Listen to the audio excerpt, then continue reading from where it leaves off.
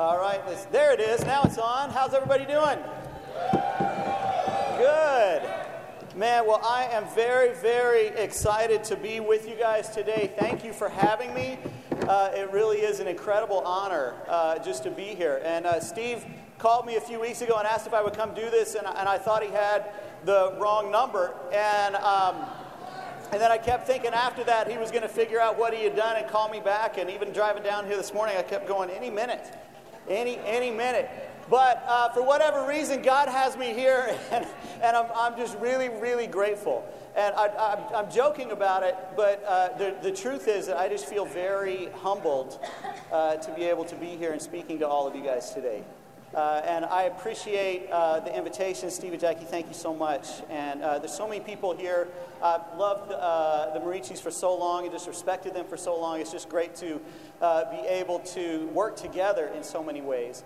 And then, obviously, Ruben, well, maybe not obviously, but obviously to me, Ruben is one of the greatest people in the entire world. And Ruben's the kind of guy, Ruben and I have been friends for a long time, and Ruben's the kind of guy that gets to know you really well, and then he still likes you. And I've just always been so impressed by that, because I'm just so grateful, because Ruben likes me. And Ruben, he's seen the worst of me. He's heard the worst things that I have said and thought and felt. And he just kind of laughs. He goes, you're crazy. You know, has everybody ever heard that? You're crazy. Yeah, you're crazy. But I just appreciate that. It's great to be, just to have a friend like that. And hopefully you have a friend like that. You have somebody in your life that is really encouraging you and helping you that way. So today, I'm just so excited. I had so many things that I want to talk to you about. And so they gave me a certain time limit, and I'm assuming that's more of a suggestion. And but I'm only here once, and I'm not planning on getting asked back. So I'm just going to go for it. Today, I'm just going to do as much as we can. I really am excited about this. But this is my family. I wanted to show you my family. Tracy and I have been married, Steve said, for 25 years, which still is bizarre to me. And got very lucky marrying her. Actually, the first words I ever said to Tracy were, "Marry me." And I saw her walking down the hall at school one morning and was just completely captivated and asked her to marry me. We were not Christians yet. At that point, we were married for 3 years before we actually met Jesus. And so, but she did. She agreed to marry me, which was cool. So we have our two older kids. Jael, my daughter, is a sophomore at Pepperdine right now. And she is, Pepperdine, love you guys. And she is actually in Argentina. She's doing her spring semester in Buenos Aires, which that's really cool and exciting and freaking me out all at the same time. And then Jonathan is my 16-year-old son, and Jonathan got baptized about a year ago, and so that's so cool just to have, start to see your kids becoming Christians. So parents, and if you have younger kids, let me just tell you, this is the greatest thing that you will do with your life, is making your Christian life so real and so vibrant that your kids want to imitate you. And the only way that you can do that is by living it out and by being on your knees and by asking God to help you. You cannot do that just by telling them what to do. You cannot do that just by trying to enforce things and making them have a quiet time, making them read the Bible. You have to be excited about Jesus and excited about living for Him. And if you are, then your kids will turn to God as they discover their need for Him. So now, that's a whole other sermon. That was free. So, but we're going on. Now, these younger two, these are my younger kids. Jacob is now 13 and Brooklyn is 9. And we adopted them almost 4 years ago. And they're just incredible kids and have changed our life tremendously and drastically and in every other way. And it's really been great just to have them in our life and see them growing. So my life and my family is, we tend to be, Tracy and I tend to be really kind of crazy. Like we do a lot of things just because they should be done and we feel like it should be done. Let's do it. And then later we stop to ask if we really should have been the ones doing it.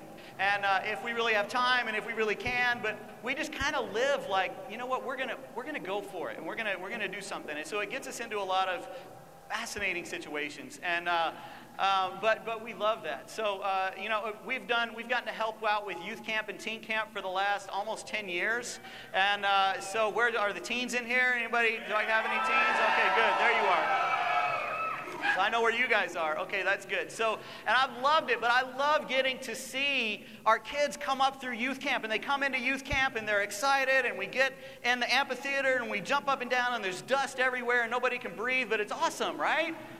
It's awesome, and we have such a good time worshiping God there together. And then they come into teen camp, and Reuben leads teen camp. Even when he doesn't lead teen camp, he still is leading teen camp, and he's trying to be out right now, right? But he's still totally involved in making all the decisions.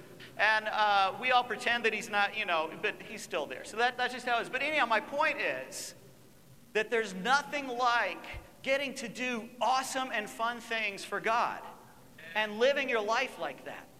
Wanted to show you this picture right now. This brother, this guy in the middle night, his name is Isaac Zubia, and he's a senior in high school, and he got baptized on Friday night. And which is really cool, absolutely. And the reason that I wanted to show you Isaac's picture is because I got so moved this week. I had one of those really just kind of, watershed moments when we were studying the Bible with him and counting the cost. And we turned over to Luke chapter 14, and many of you probably know that passage, and it says, large crowds were traveling with Jesus, and turning to them, he said, you got to deny yourself and take up your cross. You got to count the cost, 2 kings, and all that stuff. You know that passage, right? Some of you know that, okay? And if you don't, it's this great passage where Jesus is telling people about what it means to really follow him. And so I'm sitting down in this circle with Isaac, who is a senior, and who several months ago was really despairing of life. He was depressed. He didn't know if he wanted to go on. There were issues that were going on in his family and some other things in his background that had come up, and he had hit a wall, and he didn't know if he wanted to keep going. Then all of a sudden he realized the message of the cross and the message of Jesus, and it moved him and it changed him. And then we were sitting down and we're talking about Jesus, and then we turn over to Acts chapter 2 and we start talking about, this is so cool, I got to tell you about what happened in Acts chapter 2. I love to explain Acts chapter 2 to somebody who's never heard it before. Just to tell the story, because what happened is Jesus goes back up to heaven, right? And he tells his guys before he goes up, go back to Jerusalem and just wait there because something amazing is going to happen. And so they go back to Jerusalem, and then they're waiting there for something amazing to happen, and then guess what? Something amazing happens. It's so cool. And they're there and they start speaking in other languages, and there's tongues of fire, which I have no idea what that means, but it's fascinating to think about. And they're saying all this stuff, and then Peter preaches this great message, and 3,000 people. So I'm sharing this whole story with him. And it just hit me that for the last 2,000 some odd years, there have been groups of people that will sit down with someone and they'll go, I got to tell you about Jesus. I got to tell you what this man did. And it just got me so excited because, sometimes we can get into this thing where it's about church and what's going on with church. And then how is this church doing it? And then what is that church doing? And what is everything else happening? And all these different things go on. And then how are we living our American life? And what's happening here? Because I got my gym membership. And then I volunteer in some other areas too. And then I have my church membership where I place membership at this church. And so it's like a part of our life. Like church is a part of our American life. But it's not supposed to be like that. It's supposed to be the whole thing. This is it. Jesus is it. Jesus is everything. This man that came from God, he was God, and he came down here and he lived this incredible life. And then he gave himself up for us. Like there was a debt that we had to pay to God because of the sins that we have committed, the way that we've turned from him. And Jesus then stepped into that and he said, I want to become the sacrifice for you, and I will take the punishment for you. And then he was killed. He died on the cross. But then God brought him back to life because death could not keep its hold on him. And so he came back to life, and he still lives. He is still living today. And now we get to follow him, and we get to be a part of that. That's absolutely the greatest thing in the world, right? And it's so cool to be able to think about this because this is, good grief, that's just the whole thing. And that's what pulls us out of this little perspective of what's going on and the HOA things that are going on, the homeowners association, and then I got to deal with taxes anyhow. Taxes are coming up, right? And maybe I don't like my job. Maybe I do like my job. Maybe I'm going to drive for Uber. You know what? I'm sick of this. I'm going to drive for, I'm getting out of here, and you're just messing with people. You're just irritated at people. And the guy in the line in front of you at Starbucks, you ever notice the people that they get to the front of the line at Starbucks and then decide what they want to have? Weren't we just in here for 10 minutes? Couldn't you have thought?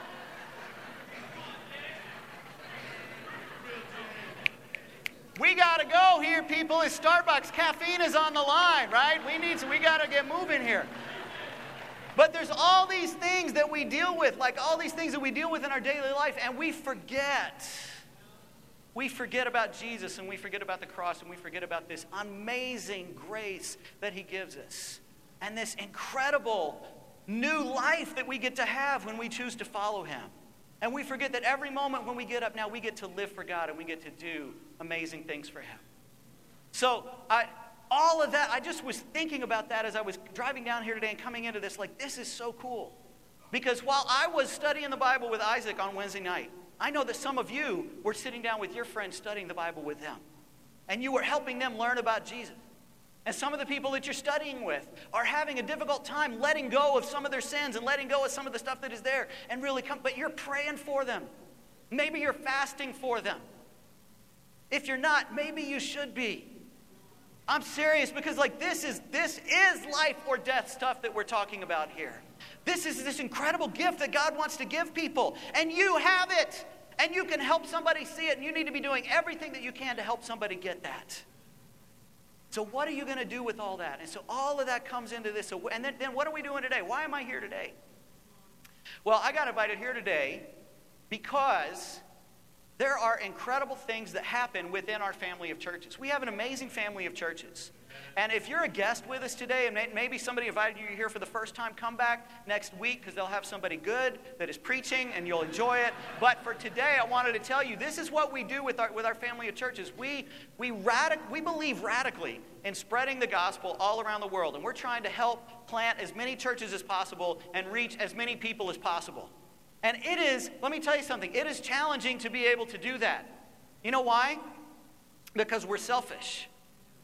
Honestly, that's what it is. And we get distracted. And we're in the spiritual battle. There's a huge battle that is going on for our lives all the time. And every time I get excited about something, then the next moment I get distracted by something else. And I'm always trying to figure out, how do I stay engaged with this, and how do I stay where I need to be? And so, one of the things that we do is our churches that are in the first world, and by the way, if you don't know, you are in the first world, okay? You are rich. You are rich people. The problems that you have are rich people problems, okay? You have great lives and great things that go on, and even when the guy in front of you in Starbucks takes a minute, that's a rich person problem right there, okay? So you don't have some of the problems that other people in the world have. And so what we do here in the first world is we try to keep that perspective all the time. I have rich people problems. I'm in the first world. I want to do what I can to help spread the gospel in other places of the world. And what do we have that we can give to help other people do that? One of the things that we have is our financial resources. Okay, so spoiler alert, I'm going to talk to you a little bit about money today. Actually, not a lot. I'm not going to talk to you a lot about money, so now you can relax. I got you all worried, and now you can relax. So take a deep breath. Let it out. Okay. All right. So, but one of the things that we do as our churches is every year we take up a missions offering that we send to churches that are in other places in the world so that we can help them be able to spread the gospel and do what they do. And I was reading this week in Isaiah, and I came across this passage, and it actually made me think of you. I was praying, God, what do you want me to share? And I found this passage in Isaiah chapter 25, and it says, "For you have been a stronghold to the poor, a stronghold to the needy in his distress, a shelter from the storm and a shade from the heat." And let me say something to those of you that are in this church, that have been in this church for a number of years, and that have consistently given and faithfully given. You have been a stronghold to the poor. The coastal LA region, this group of people right here, have been incredible, consistent examples in your generosity year after year after year. And I am so grateful for that. I am so grateful for you. And you guys, some of you may know, like some of the money that you give for missions goes to the Middle East, where obviously we are in dire need of spreading the gospel in the Middle East. The truth about Jesus. And then other parts of your offering goes to Mexico and to Central America. And we are in dire need of spreading the gospel in Mexico and Central America. And there are many of you here that come from Mexico and Central America, and you know what I'm talking about. You know the kind of lives that are led there. You know the challenges that go on in your countries there. You know the things that are so difficult and so disheartening. But what is so amazing is that this group has consistently given. Now, I sit on the board of directors for the Mexico and Central American Mission Society, and that means that when different churches give their money to help go to Mexico and Central America, I get to sit on that board and help figure out where is all that money going to go and how do we best need to use it. Luis Cotonio's on that board with me, which is awesome. He's amazing, by the way. He's a good guy. And so we get to sit down and kind of figure that out. And one of the things that we never worry about the coastal LA region. Are they going to be generous? Are they going to be able to give what we're hoping that they will give this year? Because we know that you always do. There is a great habit and a discipline of generosity in this church, which I'm so grateful for. But here's what I want to talk to you about today, is that, you know what, sometimes it is easy for you to do something that becomes a habit. Those of you that have maybe been tithing for a long time, you got a conviction about tithing when you were a young Christian, and now you just tithe all the time.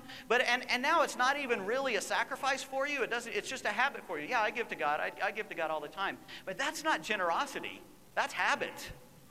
And sometimes we can even do that as a church. We can just have a situation where it's not necessarily generosity, but it's habit that where we're giving. And so, man, I got so much to talk to you about. Okay, so here's what I wanted to kind of share with you today, is that I believe that God could be calling you to become creative and passionate about your generosity as a church.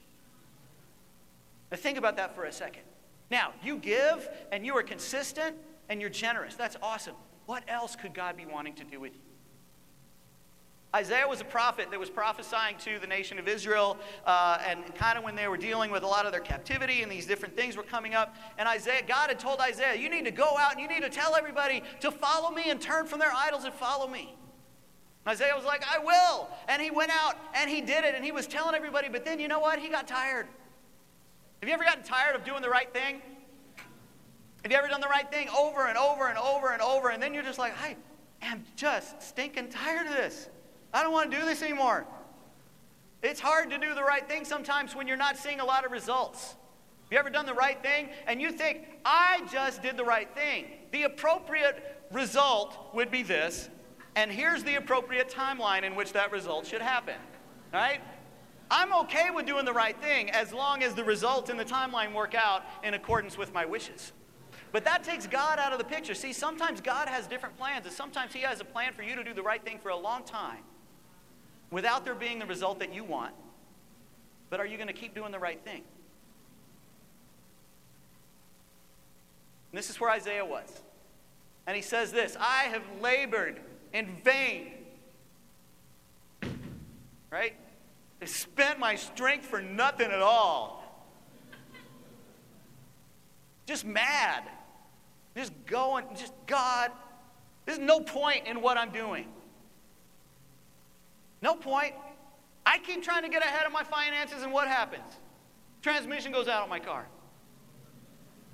I keep trying to reach out to this guy at work, and what happens? He never comes.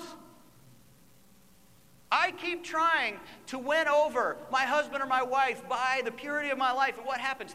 We still have problems in our marriage. I keep trying to apologize. It's just not working. What is going on? I have labored in vain. Now, what do you think God said in response to this? What was God's response to this? When I get to this point, I'll tell you the kind of response that I want to hear from God.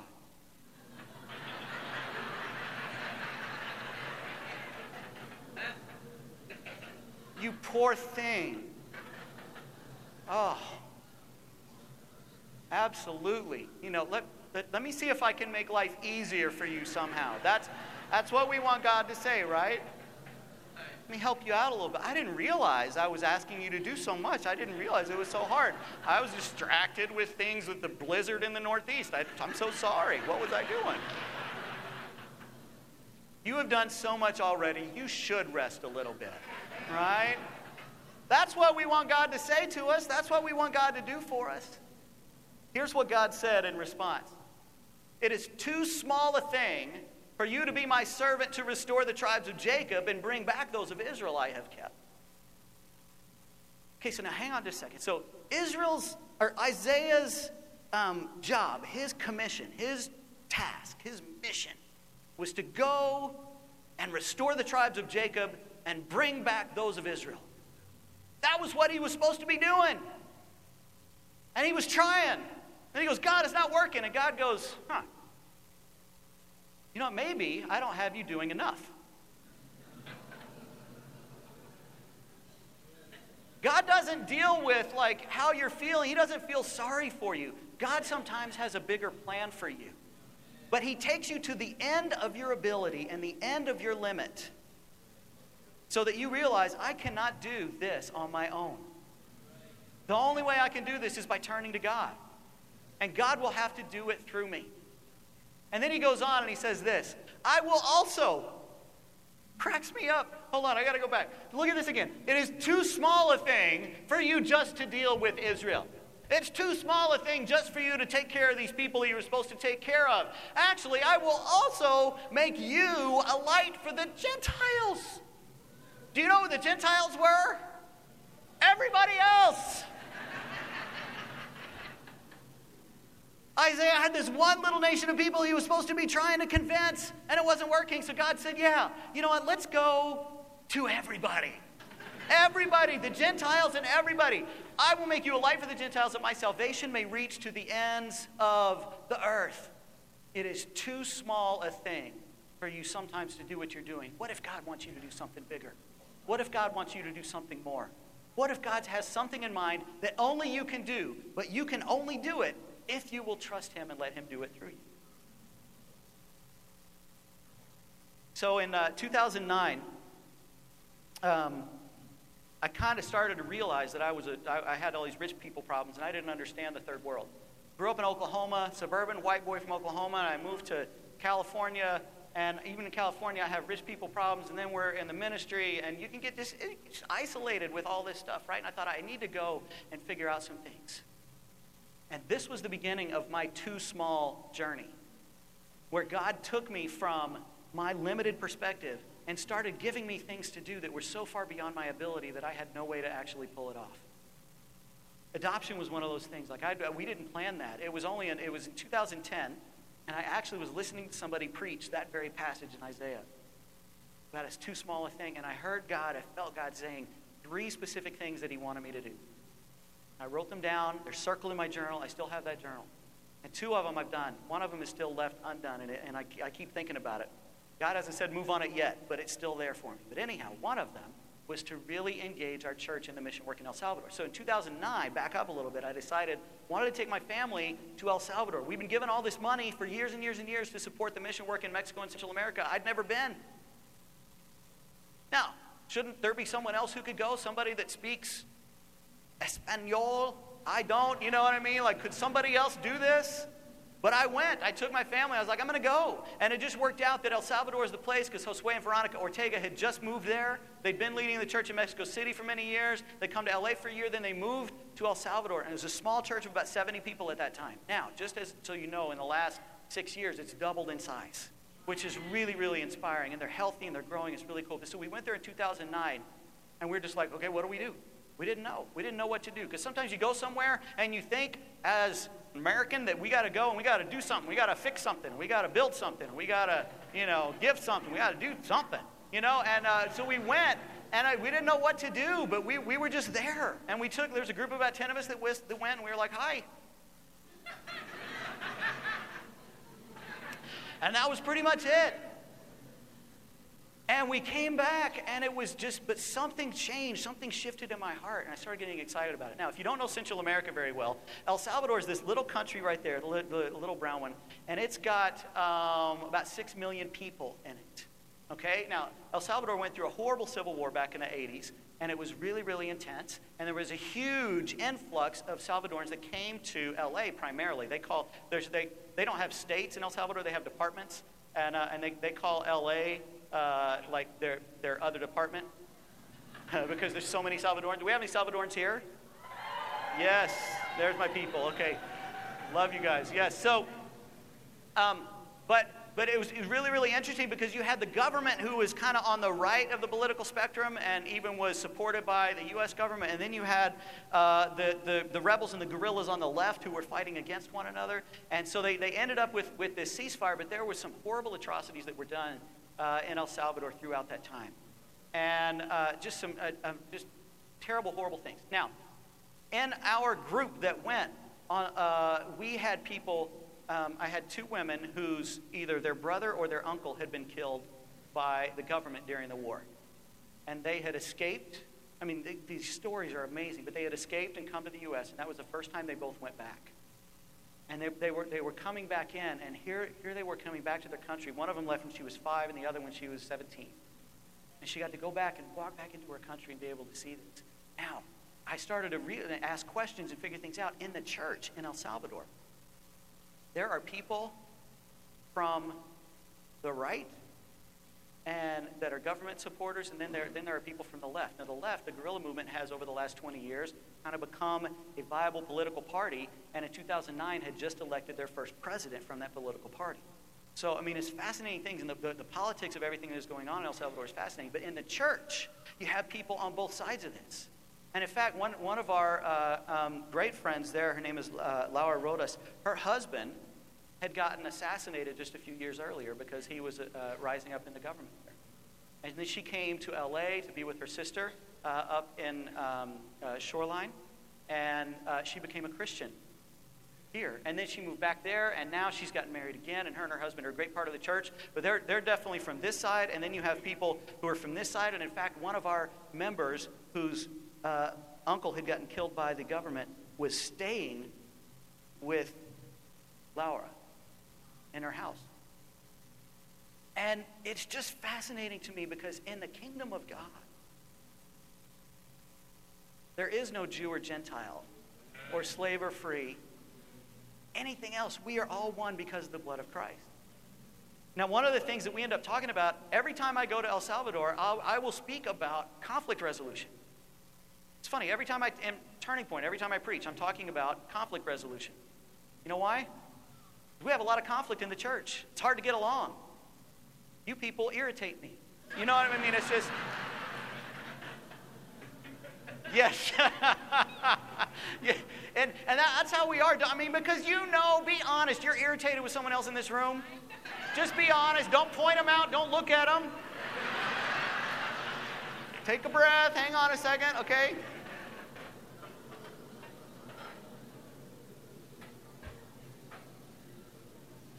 We have to deal with conflict resolution. So let me tell you something. When I'm preaching in El Salvador, we're talking about conflict resolution, forgiveness, prejudice.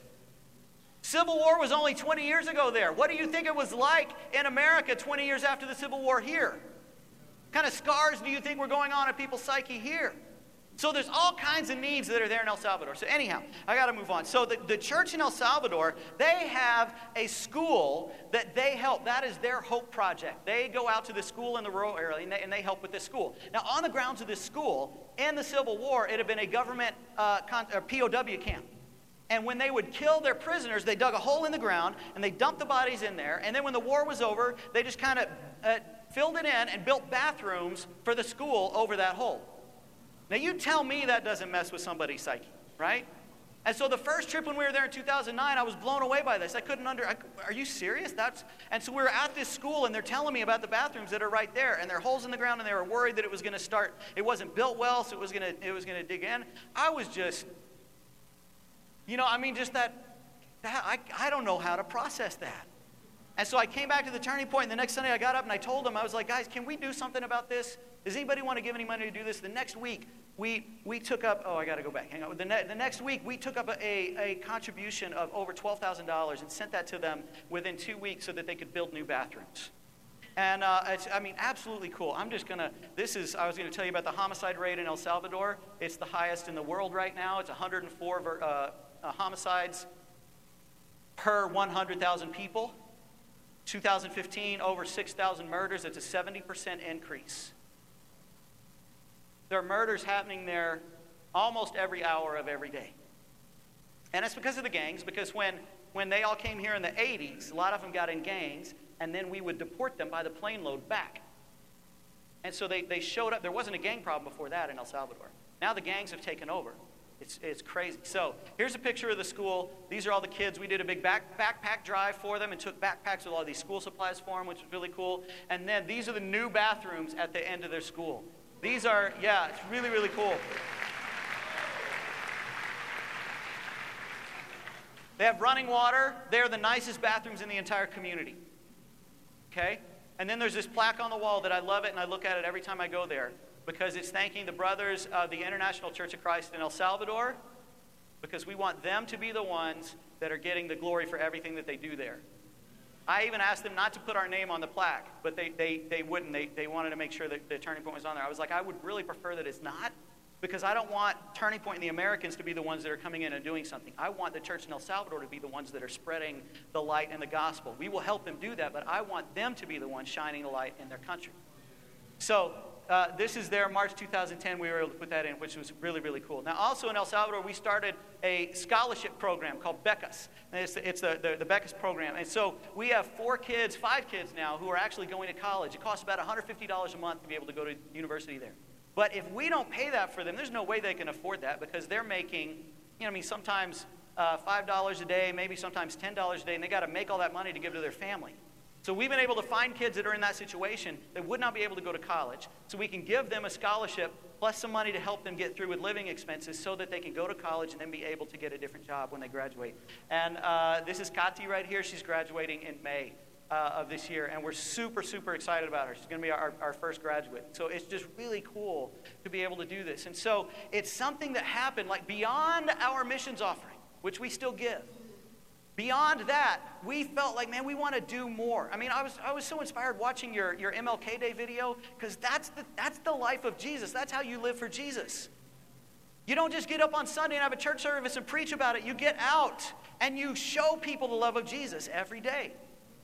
And that's what we're trying to do. So now here we are in El Salvador trying to do all this. Let me see what's next. Then, so I've gone back. I think I've taken 4 mission trips. And then a couple other groups that we've sent that I'll tell you about in a second. And then we connected with Hope Worldwide, who's starting to do these community service brigades. They've done 25 community service brigades in Central America. How many of you have been on a community service brigade? Okay, go woo! Okay, that's good. I couldn't see. Okay, so yes, those are awesome and absolutely amazing, right? This incredible thing where you had to come in and set up a clinic. And one day you're working with the poor people in the community and giving them, parasite medication and diabetes medication and high blood pressure medication and cholesterol, all these things that they need. And then the next day we set it up and we do it again for the church. And so you're helping the church members to be able to do this. I mean, it's incredible what Hope is doing, guys. I am so inspired by what they're doing. Walter Krakowski has been kind of spearheading this and figuring it out, and it's just the coolest thing. And you would be so excited to be able to go. I encourage you all to go. You can even go to Hope www.csbrigades.org and find out when all the trips are this year. We've done it in El Salvador now for the last 2 years, and we're going to do another one in November of this year, which will be really cool. It's at the end of the Hope Singles Corps. There's going to be a Hope Singles Corps that will be in El Salvador and will end as the Community Service Brigade starts. So if you're a single and you want to go to that and kind of get it all in at the same time, this is the place for you, okay? It's going to be so cool just to be able to give and to serve in this place that is so dark. You know, our brothers and sisters in El Salvador, they talk to me a lot about, I'm like, what's it like living here? Because I don't go in thinking that, hey, I'm going to help you because I know a lot. I have no idea. Like, what do you do? How do you deal with this? And a lot of them, if they're able to buy any kind of decent phone, they also buy a little cheap flip phone. Because if they get on the buses, they take their flip phone and leave their good phone at home. Because more often than not, their phones will get stolen while they're on the bus. And the gangs will stop the buses and come on and say, you need to give me $1 and you live. And so they all know that they need to take $1. And one of the brothers there was telling me, he said, I don't take a lot of money because they would take it all. He said, but I take $2 so that I will have $1. And then if there's someone on the bus who doesn't have one, I can give them $1. That's his reality, guys. It's not Starbucks worrying about the guy in front of us who is taking an extra long time to order his latte. He's worried about whether or not his phone is going to get stolen and whether or not someone beside him will get murdered.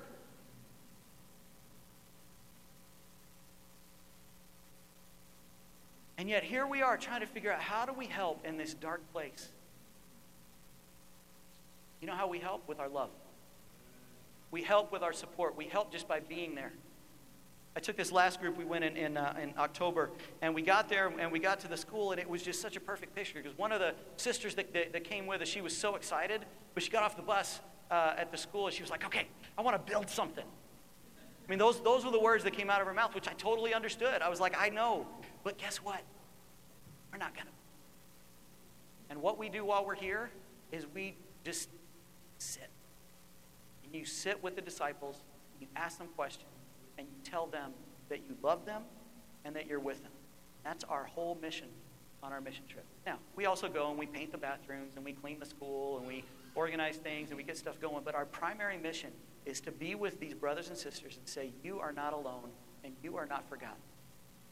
And those of you that have gone on the community service brigades, those are awesome, but now I want to challenge you to do even something more. You guys need to go. You need to go to one of these countries, one of these churches in Mexico, one of these churches in Central America, and just be with them.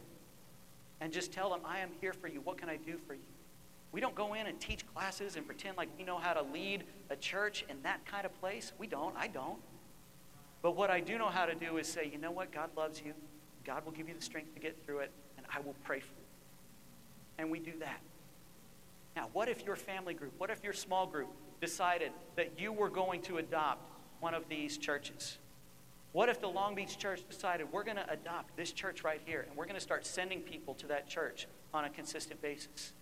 What if the singles ministry or one of the campus ministries said we are going to connect with this church over here and we're going to go and we're going to visit them? And is it dangerous? Yes. But it's kind of like being dangerous in LA, where if you go to the wrong place at the wrong time, that was dumb. You know what I mean? And so if you're wise and you are smart, if you're out on your own there in Central America, that's bad. That's dumb. But if you're in a group, and actually I always hire security, or the government sometimes will give us police officers to be with us the entire time because they don't want anything to happen. So here's this group of little missionaries walking around, and then two guys with M16s walking behind us, you know. It's really bizarre. Spreading the love of Jesus.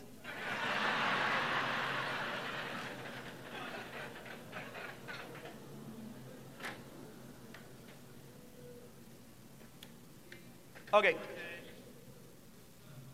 So I got to cram everything in 5 minutes. Are you ready? So here's the thing. Hope started these English as a second language programs. Brilliant. You know why? Because not so they can learn to speak English and talk to Americans. Because if you can speak English there, then your earning potential goes from making $200 a month to about $800 to $1,000 a month. And so Walter came up with this idea, what if we could teach English as a second language using the Bible as a curriculum, Bible-based curriculum. So not only are we teaching them English, we're deepening their convictions about God. Give it to the churches for free. Train somebody to do it. And then the church can actually operate that as a business to reach out to other people. How cool is that? Because we give a lot of money to help these churches. What if we could give money that would help the churches figure out how to help themselves? Is that not brilliant? I love this idea, and it's so cool. Okay, so I got to tell you about this. There's this brother named Omar, and he's in the ministry in San Pedro Sula, Honduras. And I was there a couple years ago, and we were at a meeting, and then he was the one who was supposed to take me to the airport, which is like about an hour and a half away. We were way up in the mountains somewhere. So he was going to drive me to the airport. And so we're driving, and Omar speaks not a lick of English, and I speak not a lick of Spanish. I know like 8 or 10 words. Now, that brings up another question, like, why are you so involved with Central America if you don't speak Spanish? That's another message about my spiritual maturity and my time management, but I can't get into that. But anyhow, at one point, so I'm with Omar, and we're in the car, and we're trying to communicate. And, you know, sometimes you can communicate with people who speak another language. You can talk about kids or whatever or this or that. It was nothing. It was nothing, but we're talking, and he is driving fast, like really crazy on these back roads. And so we're talking, I'm like, okay, como es? Okay, oh, sorry, como es? You know, I mean, just, and finally I was like, brother, I love you. Is it te amo or te quiero? I can't remember. I don't want to say the wrong one, so you're awesome. And then I just laid my seat back and closed my eyes because I did not want to see, okay? This is 3 years ago. Right after that, he started the ESL program in San Pedro Sula, and I wanted you to hear from him. Watch this. ELA Church, my name is Omar Zamboni. I am minister in the church in San Pedro Sula, Honduras. I have been studying English for 2.5 years with the help of Hope Worldwide and their ESL program. I love learning English because I have the opportunity to communicate with other disciples and I can teach my children. I am grateful for all of the help that you have given to the churches in Mexico and Central America over the years. Thank you so much. My family and I cannot wait to meet you all one day soon. Bye. God bless you. Isn't that cool?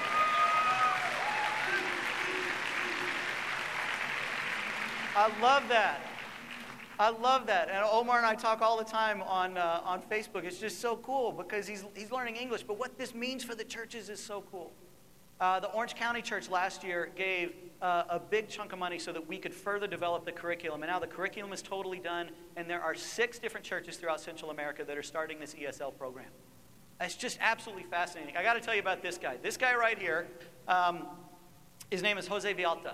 And Jose was converted in the Boston church, and then several years later, because of immigration reasons, had to move back to El Salvador. And when he moved back, he could not, it was at a period of time where he couldn't find the church there. So he's been there for about 10 years. He couldn't find the church there, so he just went to his village where he lived, and he started an English as a second language school. That's what he started doing, is teaching English. And through that, he started converting people. And it's absolutely fascinating. So this girl on the left, she was one of his students, and then the woman in the right was her mom. And he taught them both English, and then he married the mom. And so now he's got a family. I'm going to make it work. I'm going to make it happen here, right? And so he's baptized like about 15 or 20 people over the last 10 years. And then a year and a half ago, he found the church again in El Salvador and was like, oh, hey, we're over here. They're about an hour and a half away. And so now they come in once a month. They bring all the disciples in, and they're working out. So there's always stuff, church stuff, doctor stuff, but they're working all that out. But this guy is so faithful.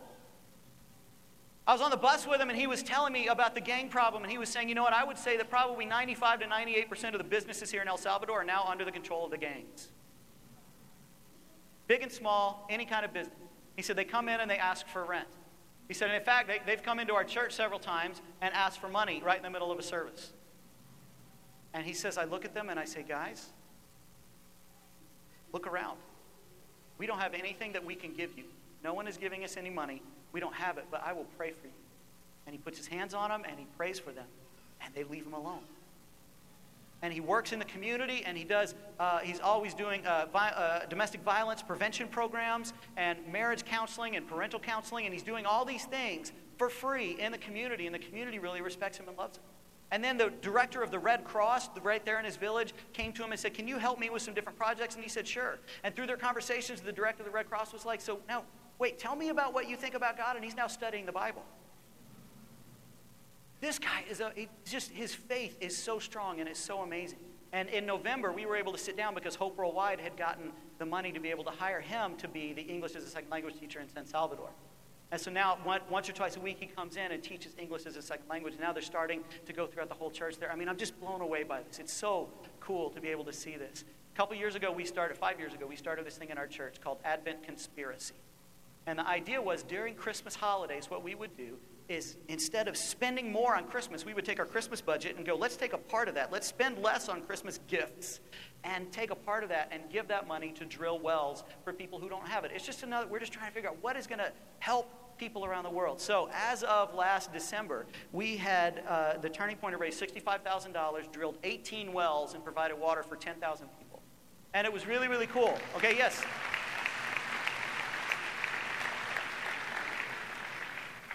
here's a picture of all where all the wells are in the world that we have drilled, which was so cool. So now, told Reuben about it, and then Reuben talked to some of the people in the Long Beach church. Actually, no, Kevin came down and spoke to Long Beach. That's how this happened. So Kevin talked about it when he was there. Reuben called me and said, "What's the deal?" I told him the deal, and then he said to the Long Beach church, "Hey, does anybody want to do this? You guys want to jump in with us?"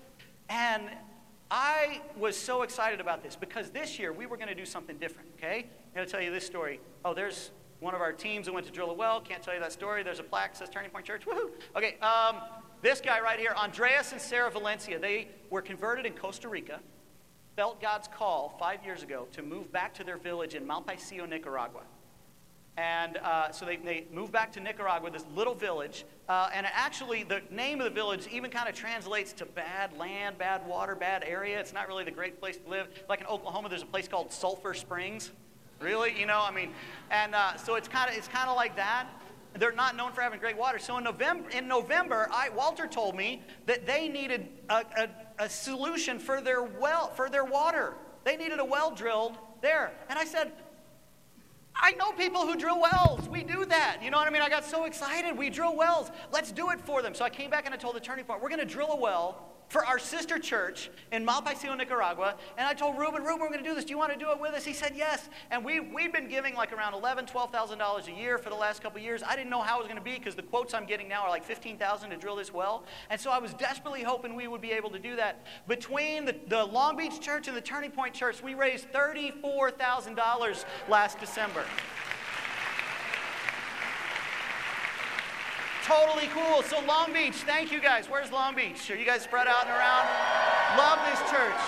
Love you guys. Thank you for doing that with us. I cannot wait to show you pictures of that well being drilled and everything that's happening. So now, here's some pictures of Malpaisillo and the church there. I can't even tell you about all that. But here's a couple things I want you to think about. When you do something without a dream, it's a waste of energy. When you do something without being passionate about what God has called you to do, it's just a waste of it. You're just doing something, but your heart is not in it. God is all about the heart. The kingdom of God is within us. Everything we do has got to be about our heart. So when we do something without dreaming, it's a waste of energy. When we dream, but then we don't do anything, that's disobedience. When we have dreams, then we don't step into that and try to see those dreams realized, that's disobedience. But doing and dreaming together is where you start to get exponential kingdom impact. I had no idea. If you would have told me 6 years ago that we would have been able to drill all these wells, over 18, now 20, it'll be 24 wells by the end of this year for people and provide clean drinking water, no way. When you would have told me that I would have traveled to every country in Central America and get to know the churches and spend time with them when I don't speak Spanish, no way. What are you talking about? When you would have told me that I would have been able to take 65 people from the Turning Point to go and sit with people in El Salvador and say, I love you, we are brothers. No way. But all these things started to grow. So here's my question for you. What can you do? What is God calling you to do as a church? Right now you would say, no way. But maybe you've got a dream in your heart about doing it. The different churches, Westside Church, you guys can do amazing things. Long Beach, you guys can do amazing things. South Bay, the Latin, all of you. What if the campus ministries, what if you guys started to dream about the impact that you could have in these areas where we support it? Now, here's something I'm going to tell you. As a board member for the MCA, my job is to inspire you to want to give to Mexico and Central America. And the people who are on the board of the Middle East Mission Society are supposed to inspire you and give you the inspiration to want to give there. But you don't have to. That's not a biblical mandate. The biblical mandate is for you to be generous. The biblical mandate is for you to give what you have so that other people can be helped. The biblical mandate is for you to lay down your life so that other people can have life. Are you willing to do that? Or are you just comfortable? I write my check every year. There you go. Yeah, I did my good deed. Are you willing to do more? Are you willing to put yourself out there? Are you willing to go beyond anything that you ever thought possible and see some incredible impact happen? I love this quote. You never become truly spiritual by sitting down and wishing to become so. You must undertake something so great that you cannot accomplish it unaided. It has to be where Jesus is out walking on the water. You're like, Jesus, is it you? Can I come? And he's like, yeah, let's go. Let's do this. That's what he's calling you to do. So now, if I will come to you and inspire you to give to the Mexico and Central American Mission Society, believe me, we need it, and we are doing everything we can to make sure that that money is given and spent and helps the greatest amount of people grow in their faith, meet their physical needs, and help them. And I am begging you to help us with that. But if you're not moved to do that, do something. Give to someone. Help somebody. Be generous. Go past what you think you should do and do more. Because that's how Jesus was. That's how he lived. 2 Corinthians 5, for Christ's love compels us because we are convinced that one died for all, and therefore all died.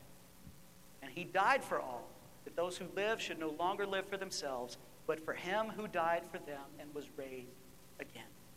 Our life is now about Jesus. You are not an American who happens to be a Christian. You are a disciple of Jesus Christ. And your life is about him. Everything you have is about him. I don't want you to find one day out of the year to give a missions offering. I want you to live every day focused on helping as many people as possible here, in our neighborhoods, and then around the world where we can. We're going to take a moment right now and take communion together. This is something that Jesus commanded us to do 2,000 years ago. He said, when you get together, share this meal and remember what I did for you. Remember my sacrifice. And we take this bread and we remember his body. You take the juice and you remember his blood that he shed for you. And while we're taking it, we try to go, God, what do you want me to do? Because of your sacrifice on the cross, how should I now live?